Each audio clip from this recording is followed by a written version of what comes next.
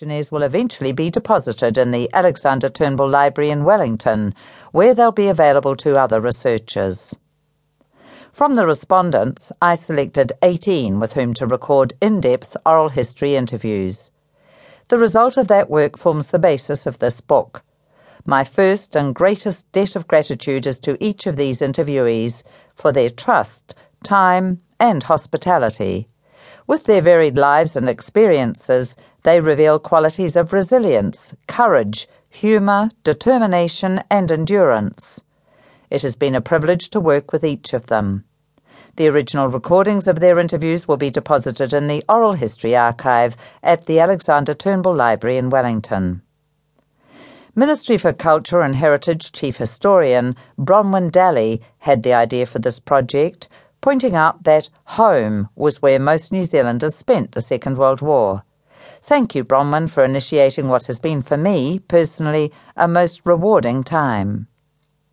I'm also grateful to other colleagues in the Ministry's history group, particularly Neil Atkinson, who was acting chief historian during the draft stages of this book and offered valuable advice and suggestions.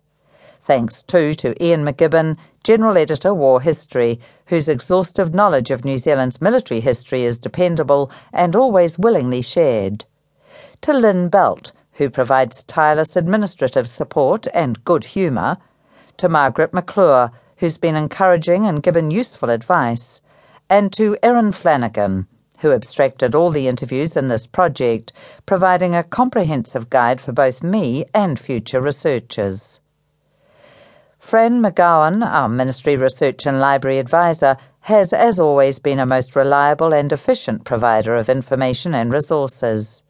She's been helped on this project by Julie Daly.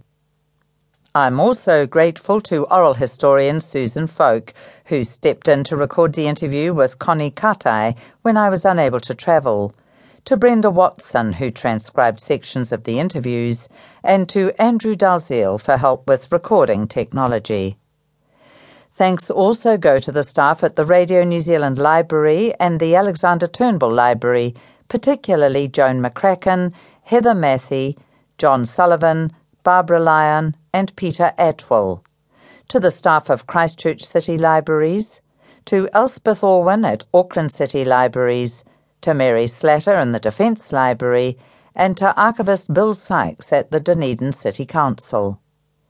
Dennis Welsh was generous with his own research in pointing me towards wartime editions of The Listener, and Jim Sullivan and Peter Downs contributed their knowledge of broadcasting history.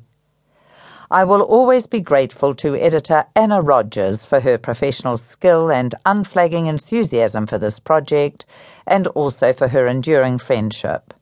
My thanks also go to Jeff Walker and his team at Penguin Books, especially Jeremy Sherlock and Nick Tuzinski. Lastly, there is one historian in particular who's gone before me in this work and deserves special mention. In the mid-1980s, Nancy Taylor published her 2-volume Official History of the Home Front in the Second World War.